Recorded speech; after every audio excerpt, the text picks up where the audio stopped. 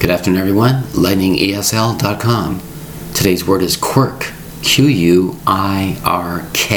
Quirk. No, there's no W in that word. It's spelled Q-U-I-R-K. A quirk is basically something different, something special, something by accident impossible, something like a peculiar type of action that took place. Some certain by behavior or personality.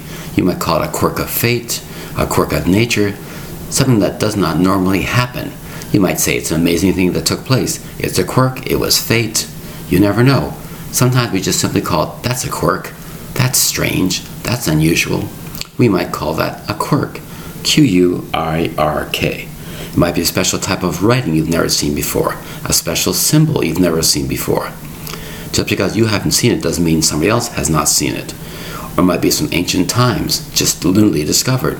That's different. You might say, that's a special quirk. I've never seen that before. Q-U-I-R-K. The word is quirk. Today's word is spelled Q-U-I-R-K. Today's word is quirk. Again, there's no W in this word. It's spelled Q-U-I-R-K. Thank you very much for your time. Bye-bye.